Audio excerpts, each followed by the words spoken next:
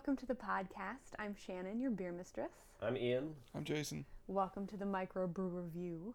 This is episode 2, and today we have something a little out of the ordinary for you. Not only do we have our featured beer of the week, which is a delicious Abita Abbey Ale, but we are also going to enlighten you about a recent experience that we had that was pretty fantastic. Yesterday, we learned how to be a home brewer. Yep. How do we come about learning how to become a home brewer? Why don't you tell us a little bit about this guy?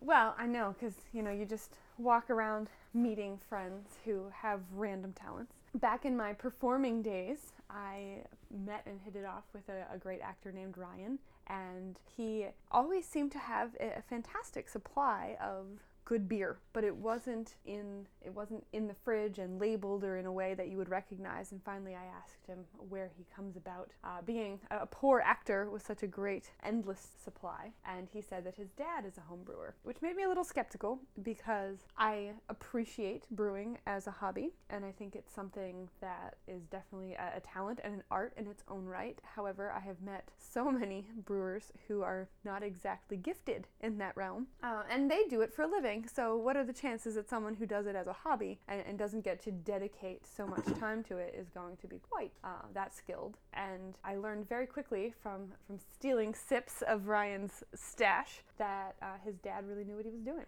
Well, I will say that I had some skepticism myself going into yesterday's event. Never having met the guy, never having had any of his beer at all or anything like that, I thought, home brewer, yeah, okay, I hear he's good, but what does that really mean? Is it good for a home brew? Is it like better than Coors? Because I don't think that's that hard.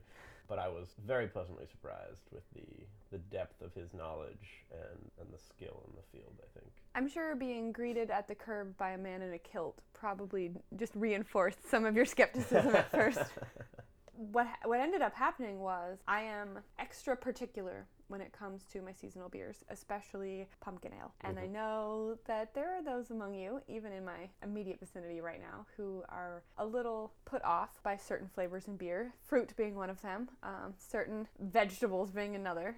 But as a woman who loves the summer, the one thing that I am willing to say I love about the fall is a lot of the beers. And one of the moments that is the most spectacular for me is that first sip of pumpkin ale that it tastes like the spices and Thanksgiving and all of that. And sadly, as pumpkin ales are catching on, I think that they're becoming less good in a lot of ways. Maybe the percentage of them that is delicious is decreasing because so many of them brew with pumpkin and it ends there. You're not getting the spices, you're not getting the flavors. It's like roasted pumpkin seed or something like that. It's not nearly as good as when you're actually getting all the other spices in there as well. Exactly. I mean, pumpkin seeds have their own time and place, but they really don't do a lot for a beer. And the first time I tried Verlin's pumpkin ale, Verlin is Ryan's dad, sorry, I was like, all right, I've got to meet this man. Like, this seems perfect to me.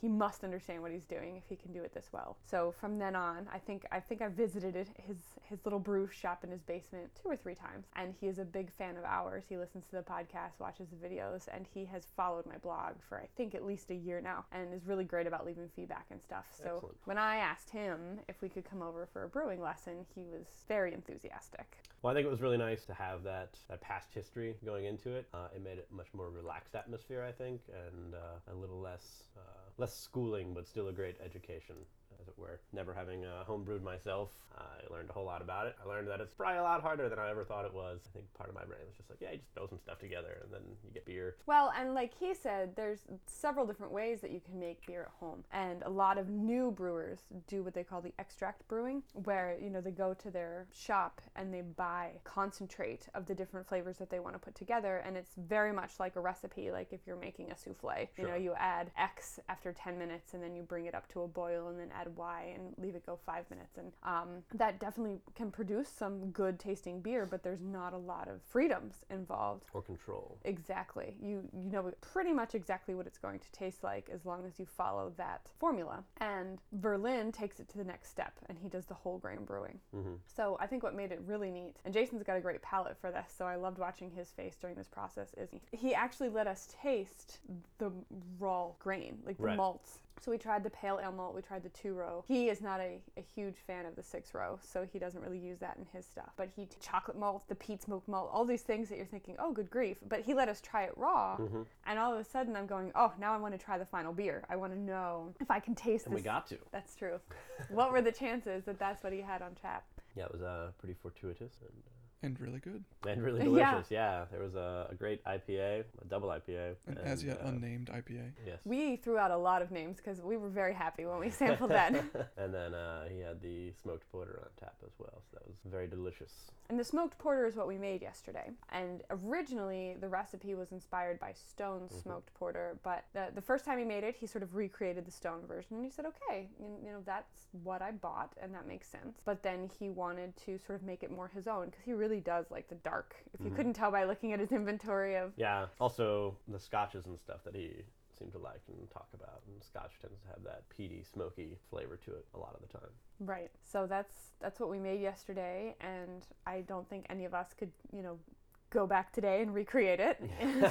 No, I would certainly not be able to do that today. But I think I learned also just a lot about home brewing as an art and as a hobby. I don't think I realized that there were sort of home brew clubs or associations, and it makes a lot of sense because some of the ingredients that they need, some of the materials that they need are very specialized. So if they can go together as a group, you know, and buy them cheaper or sort of create things by hand to help one another. Yeah, they seem to make a lot of stuff, and almost it seems like everyone in the group had some forte that they were good at working wood or metal or something, and between all of them they could all kind of build their own homebrew kits on the cheap, and you know they worked well, and just that community of support I think is really impressive. I feel there's two ways you can go about it. One is like, this my stuff and I don't want anyone to know about it and I brew it and they're my secrets, and the other is like, hey, look what I found out, let me share it with you. And I think that's much more fun. Well, and naturally, every time they get together for a homebrew meeting, everyone's got to bring their latest batch. Sure. So it really brings together a community to get to share in a good beer that your neighbor made. We're too. sitting around drinking beer right now, and they get to do that all the time with their own new supplies and new adventures. Now, do you think that's just brewing culture in general? The whole, you know, hey, look what I found and I'm sharing? Or do you think there are a lot of folks who are very protective of it, who aren't necessarily selling it, you know? I feel like we never would hear about those people because they're so protective of it. And I know just from talking to people that have talked with brewers, professional brewers, I should say, with air quotes, since you can't see me, that they seem to be very, very much like, hey, let's talk. What do you use? You use that? Oh, we use this. It's, you know. So I think it's a very sharing culture, beer-wise at least. I think truly what they want to do is create good beer and get the word out and, you know, convert people who maybe only drink everything he uses to describe mass market American beers is just a slightly inappropriate, so I won't say it, but they want to convert those regular American beer drinkers, and if it is by sharing the information and by you know, trading techniques and things, they're more than willing. And Sure. From listening to him talk, they go to a lot of regional brew events and brew fests and things like that, and it's neat that they let the home brewers have a stand there. I mean, I'm sure they pay their registration fee or whatever. Sure. But since you're not selling at a brew fest, they're allowed to do it legally, and he seems to really enjoy it because then he goes from stand to stand and talks to the brewers to learn more about what it is they're doing. So even those professional brewers are more than willing to share or to just sort of revel. Sometimes I think they like finding someone else who knows. Oh yeah, absolutely. I think that's true in most cultures of pretty much anything. You find people that share that knowledge and passion, and you want to talk to them about it. You don't necessarily want to, you know, guard that secret. You want to share it because it's exciting and it's new. And oh, have you tried this kind of grain instead? Because I find that it makes this happen. So that seems to be the community that exists, and I think that's really great. They're artisans Yes. in their own right. And like he said, a lot of good craft brewers, and I don't want to just say home brewers in this case, but they're also very good cooks because they have great palates, and they can, I mean, we let him sample an IPA. It was the Old Dominion. Old Dominion Hop Mountain. All right, and when we read the bottle, it said it had 4 different kinds of hops in it. Well, there he, you know, just took a few samples. He got 2 from the smell. 2 from the smell, and then I think he named a 3rd and guessed a 4th, and then went online to verify. So after this, I think I would definitely seek out events that I know have homebrewers at them, just to try new stuff. Well, they also seem to do more creative stuff. He was mentioning some of the brewers that were there, the professional ones, the ones that we all see in the store, and how they always tend to bring the same stuff. Like Yingling comes with lager, and Lancaster comes with their summer wheat, and it's all the stuff that we can find at the store or on tap pretty much anywhere, anytime. So it's not that exciting to try something new, but to have all these homebrewers who pretty much everything they do is something new, something that they're inventing or putting a new spin on. That sounds great. I love to try new beers. Anytime I go somewhere, if I see something new that looks interesting, I'm going to try that. Well, and I think it helps. Like yesterday, we spent right around 5.5, 6 hours making this smoked porter. That, all of that time, not counting now, we've got to ferment it and everything else, was to make a sextal, which is, I guess, half of a keg. A sextal, it's a sixth of a keg. Or no, it's a sixth of a barrel. Sixth of a barrel, right. And a keg is a half barrel. It's a half barrel. Right. So, holy cow measurements that, Math at this time of day? No. But if you're only making a sextal of something, then all of a sudden, you have a little more freedom. If you know that you don't need to, you're not a big brewery and you don't need to make a batch that, or 130,000 barrels of it. Exactly. So I think that was a great opportunity. And especially now as though the season is changing, it looks like it's going to be easier for him to brew because, you need to get the water up to temperature to create your mash. Once everything is boiled and done its thing, then you need to get it back down to temperature before the yeast goes crazy. It was tough to do outside in August, but I think once the weather starts to cool, then he'll be able to cool down. Unless it gets too cold, and then he can't get the stuff hot enough. Right. So there's certainly a lot that goes into it, and the elements do tend to have an effect, although they're not necessarily limiting. They help or hurt depending, but they never would stop brewing from happening. Right. Well, and he is starting to bring me around on mead. I am admittedly not a mead lover. As a whole, there are some that I've had along the way that I do enjoy. And from what we were talking, he actually had a really great understanding of the history of beer. And he said, we talked about that documentary we saw on Netflix, the How Beer Saved the World, which is, I think, wildly entertaining. It's slightly flawed in some of its logic, but it was really great to watch. I think there are a lot of flaws in the logic that they use in that one. For example, they stretch quite a bit in their, could this be basically what saved all of civilization by being drinkable antibiotic? Like, well, it helped maybe, but it didn't save all of humanity. It would have actually created a super race otherwise. That's true. Yeah. Only the strong lived. It did provide a good optic for which to view things, like the whole breadbasket of civilization, Tigris, Euphrates. They settled in that area because of the ability to farm. Well, later it comes up, what they wanted to farm was their wheat and their barley so they could make their beer. And likewise with the pilgrims coming over. And you can find all the rest. You can find a deer walking around. You're not going to find wheat and barley, just, nice or you can find it, but not enough. Not enough for all the beer you want to drink. We're hunting beer today. That would be great. I would do that. The 6 point buck. I mean, but did you get any wheat? No. But likewise, though, with the Pilgrims, hindsight, but they say that the Pilgrims landed at Plymouth Rock because they were out of beer and they intended to go further south.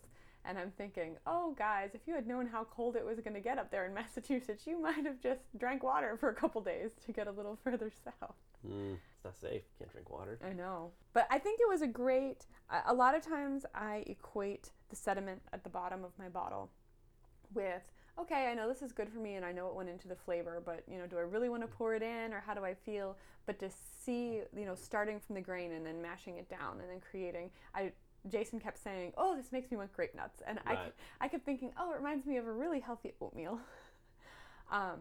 But to equate that full product with what is sitting at the bottom of my beer glass sometimes, I was like, wow, I Makes get you feel it a now. lot better about drinking it now. It does, though. You're like, oh, it's like oatmeal, basically. All of a sudden, I understood the monks who were fasting, who said, oh, well, if I'm not allowed to eat anything, then I'm just going to drink this liquid nutrition that just happens to have the bonus effect of also making me really mellow and happy.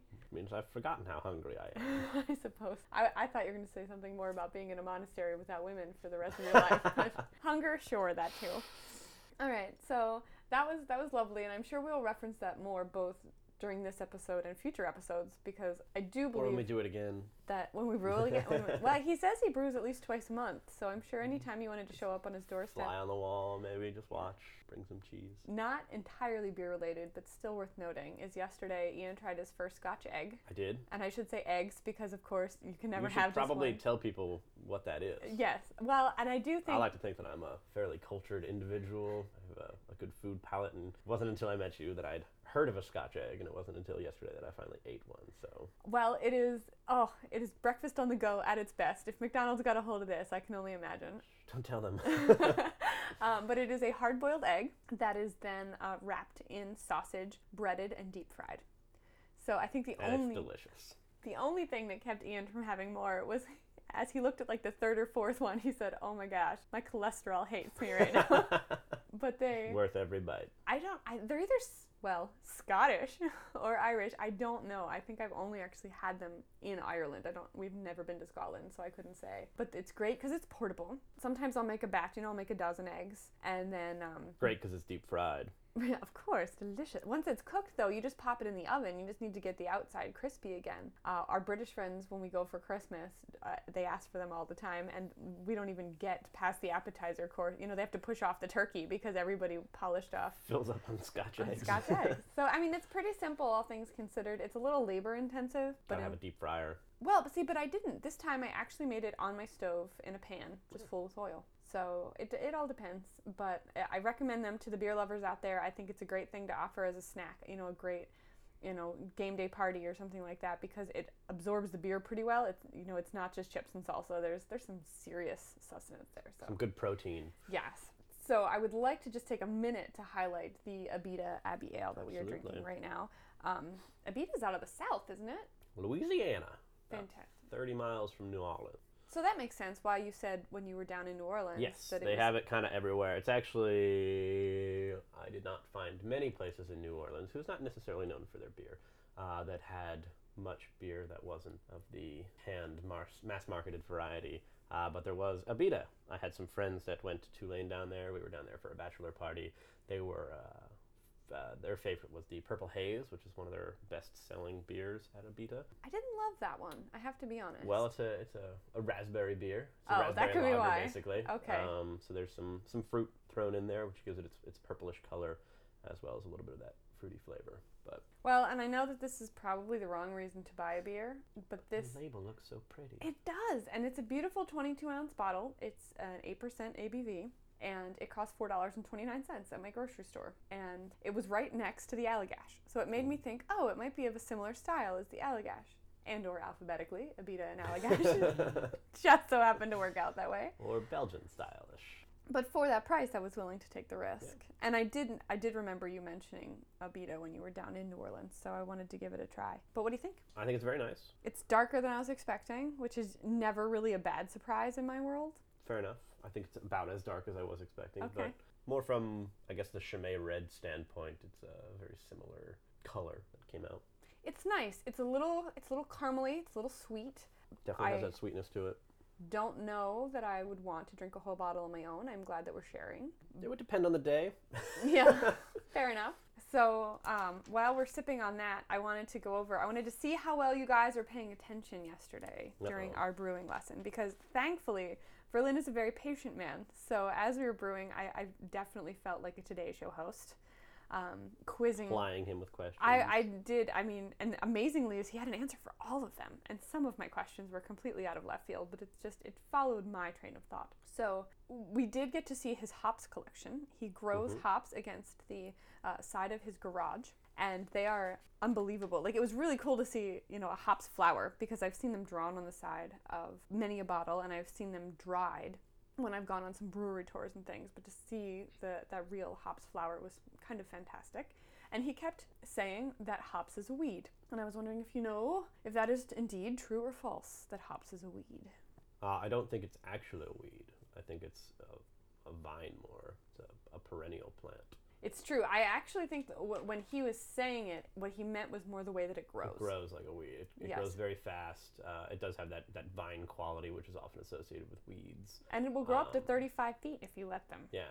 And hops is now almost universally what is used in beer, but before they used hops, they used a lot of other things, many of which were weeds, to give that bitter flavor. They would use dandelion and heather and stuff like that.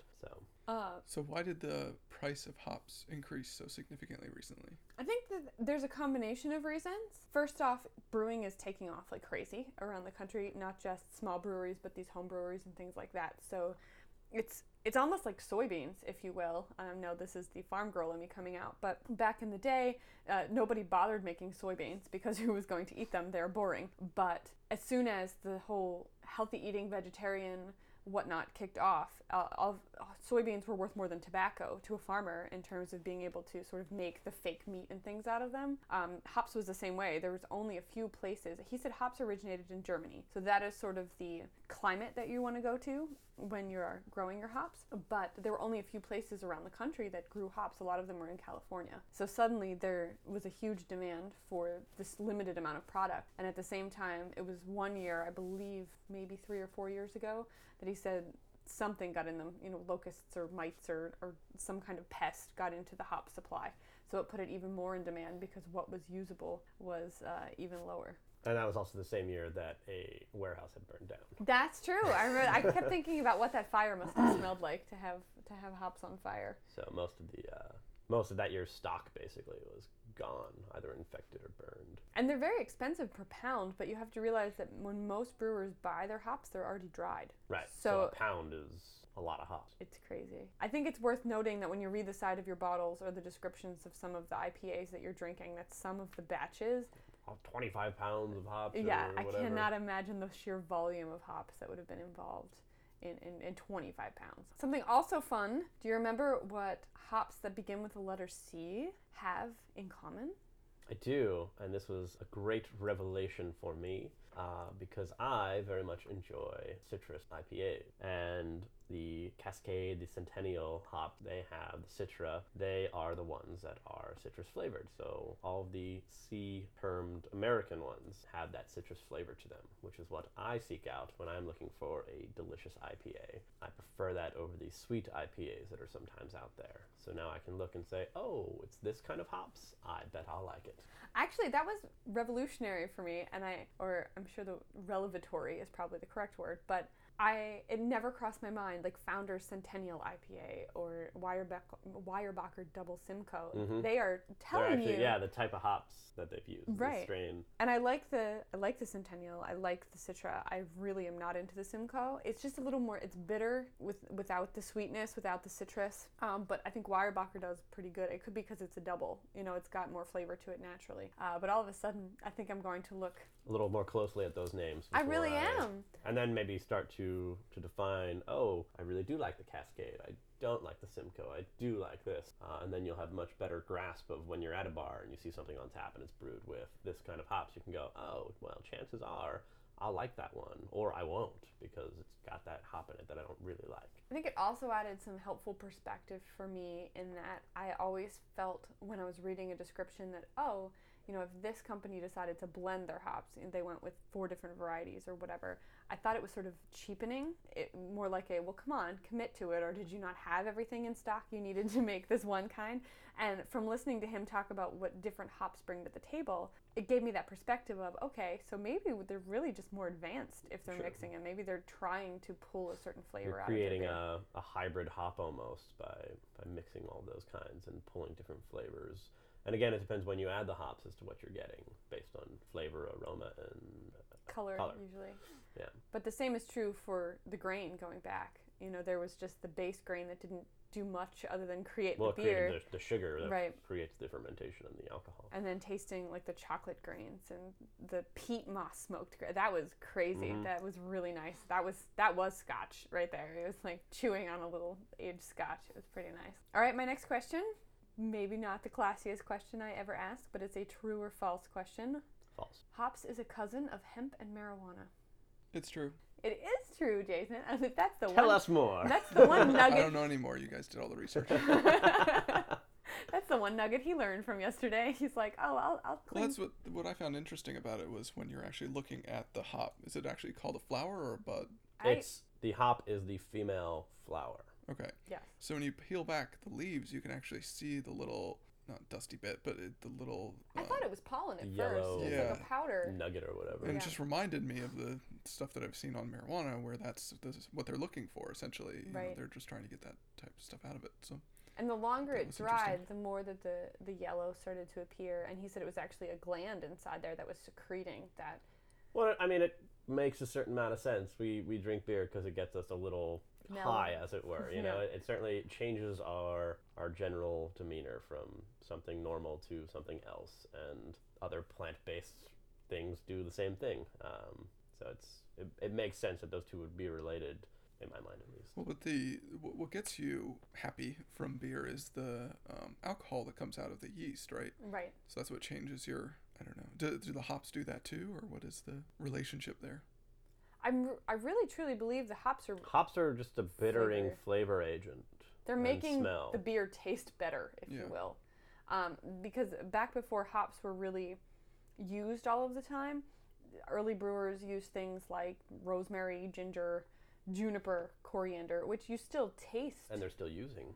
Yes, and you can still get that in certain beers, but especially now in America, hops is sort of, I think our palates. We're a hop heavy country. We are, for sure. And I don't know, I think everything's got its place, and maybe the good breweries that are trying to recreate, okay, I'm going to make a Belgian, or I'm going Sure, to well, you've got places like Allagash, which is primarily a Belgian-style American brewing company who takes a lot of liberties with their. I mean, they have a Belgian-style IPA. Right, because they want. OQ. I know it's delicious, but they want to take the Belgian style that they love and are committed And to, incorporate it into a hop market, basically. something that the Americans will drink. Yeah. Absolutely, so it makes a lot of And sense. I love Belgians, so they don't need to sell me on anything necessarily, but it's great that they're doing it. I love the experimentation that comes out of stuff like that, the different kinds and styles that are arriving. Much like mixing different strains of hops to get certain flavors, it's taking vastly different types of brews and saying, oh yeah, well, you know, I really like IPAs. I also really like Belgians. What happens if I make a Belgian-style IPA?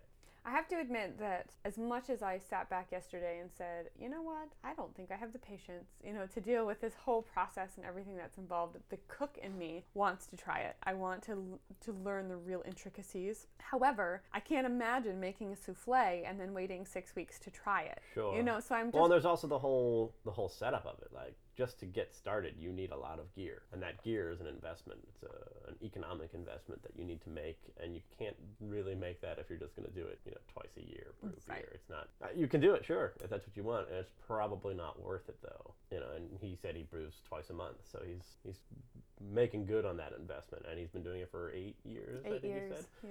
So twice a month for 8 years, it's a lot of beer that he's made, and he said he's never had a batch that he's had to throw out. Excuse me. So that's.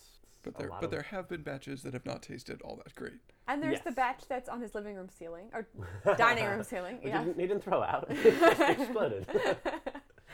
But it's definitely, they said it's cheaper. Yes, you're not going to be paying $5, $6, $7 a pint if you're making it yourself. But you've got to. But you are going to pay.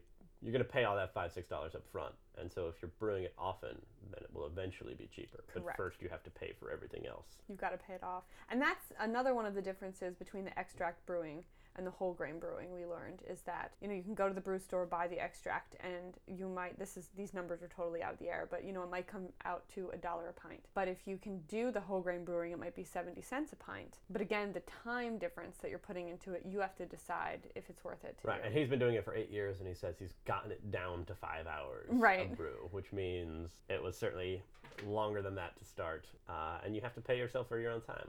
I'm always a big believer of that. Your time is worth. It's one of the only commodities you have to sell, and it should be worth more than anything else that you own because Right. it's your time and it's all you have. You only have a limited amount of it.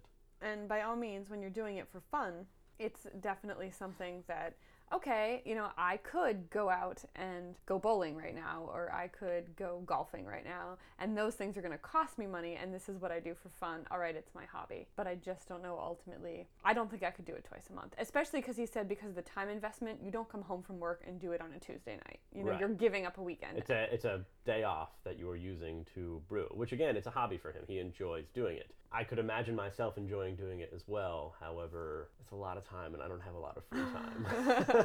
Maybe if it was like a party atmosphere where all my friends came over and brought me cheese and stuff, I might be a little more inclined to. Like your Sunday Walking Dead Yes, zombie exactly. parties. Yeah. That's I throw a little bit of effort into that. I always make sure that there's food and drink available for my friends. But that's me hosting a party, and that's for me cathartic. So. All right. Do you actually theme what's going on during that part? Like, are the things to eat zombie related? In the beginning, I certainly did. I made some zombie drinks. One of them was blue, wasn't it? It was kind of like this sickly green color, really. So I have never seen it. I've only heard tales. It lived on long after the party. Pretty tasty, actually. I'd have to find the recipe again.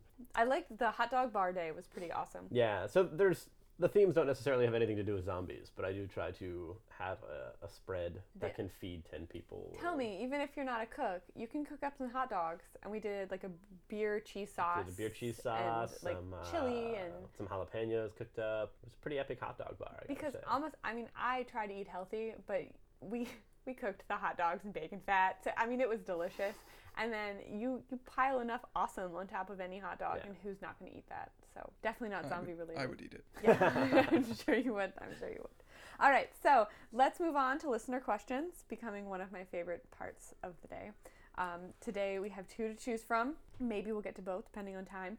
We have Ashley and we have Wilson from Twitter. So Ashley emailed and Wilson tweeted. Let's take Wilson. Wilson wants to know, our new friend Wilson. Dear beer mistress, what beer goes best with Chinese food? Which, of course, I could not answer because I had to first. Yeah, it depends on the Chinese food. Exactly. Absolutely. I think that's part of our whole mission here is to say that you can pair pretty much any food and beer. You can find a pairing for it, but the topic needs to be a little more specific. And maybe it was the 140 characters that was keeping him limited. Yeah. I definitely get that. But Jason... also, if you're looking at takeout, something like that, a lot of places it is very similar. Yes. A lot of the dishes are very chicken close. with brown sauce, or beef with brown sauce, or pork with brown sauce. And it all does taste very similar. It's just a texture difference for the most part, yeah. But if you're getting good Chinese, it's quite different. Jason, for the world that does not yet know this about him, I would say it's one of his superpowers. He definitely has a Chinese food, or Asian food almost, palate that can really pick up the detail. He has that Berlin hops palate. Oh, a little but for Asian spices. Chipotle. Okay, so you always say that, and I don't feel like I have that. I feel like I just say what's blatantly on the tongue, and then which is why it's a superpower, because what is blatantly on your tongue is not necessarily something that most other people would pick up on. But then there are lots of times where I'm really trying to pull out what something tastes like, and I have no clue. Zero idea. So I don't know. I mean, if you hand me a raspberry beer, I'm going to be able to say that tastes like raspberries. If you hand me something that has just hints of raspberries, I might not be as good at that. This from the man who, when we are in Canada tasting wine, goes, "Is that lychee and petrol I taste?" I'm thinking, those words were not in your vocabulary 5 days ago. Like, where on earth did this come from? It's just every wine in Canada tasted like, or in Niagara Falls tasted like lychee. It's true. So let's actually answer Wilson's question. Wilson, very legitimate question. We're glad that you asked. And the truth is, I hate to say it, it depends. And what depends on is if you're having your general takeout, they're going to be there in 10 minutes and it's going to be swimming in brown sauce. And still delicious. Don't get me wrong. I do love a nice Chinese takeout. And that always has its place. But that's going to be something very different than if you're having a nice sit-down Chinese dinner with, glass noodles and chilies oil. Or kung pao and some kind of spice. Like, the kind of beer you're going to need is very different. Right. Do you need something to complement and tame the spice that's overpowering, or do you need something a little more cooling? I'm going to say this. I'm going to say don't be afraid to go for, if it's spicy, something a little lighter and a little cooler. Well, which I think is why a lot of the traditional Chinese beers are very, very light. They're very refreshing, I would say. And the bubbles really clear your tongue. I mean, it's no milk, let us say, but it really does a lot. Well, that carbonation is a great palate cleanser. It really does a lot to wipe the palate. I'm going to go back to our first episode here, the webisode that we put out, and say the Dunkelweissens are going to be really great for this. The wheat beers, the Aventinus, and things like that are really going to be... Actually, this Abbey Ale would probably... That would have been great for it, absolutely. Because the Abbey also had a pretty good effervescence to it. So if you're going spicy, by all means, I would say go that way. If you're talking more of your brown sauce or Beef and broccoli. yeah, exactly. Go ahead and, live it up. You want an IPA? Go for it. You want an APA? That's American Pale Ale? Go for it. So all in all, I'm going to say you probably don't want a stout with it. You probably don't want a lawnmower beer, which we learned yesterday basically means like a light color beer under 6% ABV. Leave your Budweiser at home, always, no matter what, Wilson, we're going to say. Don't even leave your have it at Budweiser at home. Just leave it in the store. But Chinese, I think people don't think about Chinese with wine or beer. And, with wine, they say do a nice Gewürztraminer, do something spicy. And I think the truth is the same for the beer is go ahead and don't think you can't have a nice punch of flavor in your beer. Go for it. Absolutely. So it's time to sort of wind down a little bit. I want to remind folks that we'll be back next week. Ashley, we'll get you next week as well. Yes, I'm sorry, Ashley. Your brewer's Thank you for your yeast comments. question is going to have to wait. But if anyone else has questions, Yeah. you can email us at beermistress@dashingrogue.com. And in the interim, if you want to follow us on Twitter and see what we're eating, what we're drinking, and where we're hanging out, you can find me at beermistress, or you can find Ian. Dashing_rogue. And if there's anything else we can do for you, just find us at dashingrogue.com, and we have a contact us page, and you can send in your questions if you have pairings or anything you want to know. And until next time, I'm Shannon. I'm Ian. And I'm Jason. Thanks for joining us.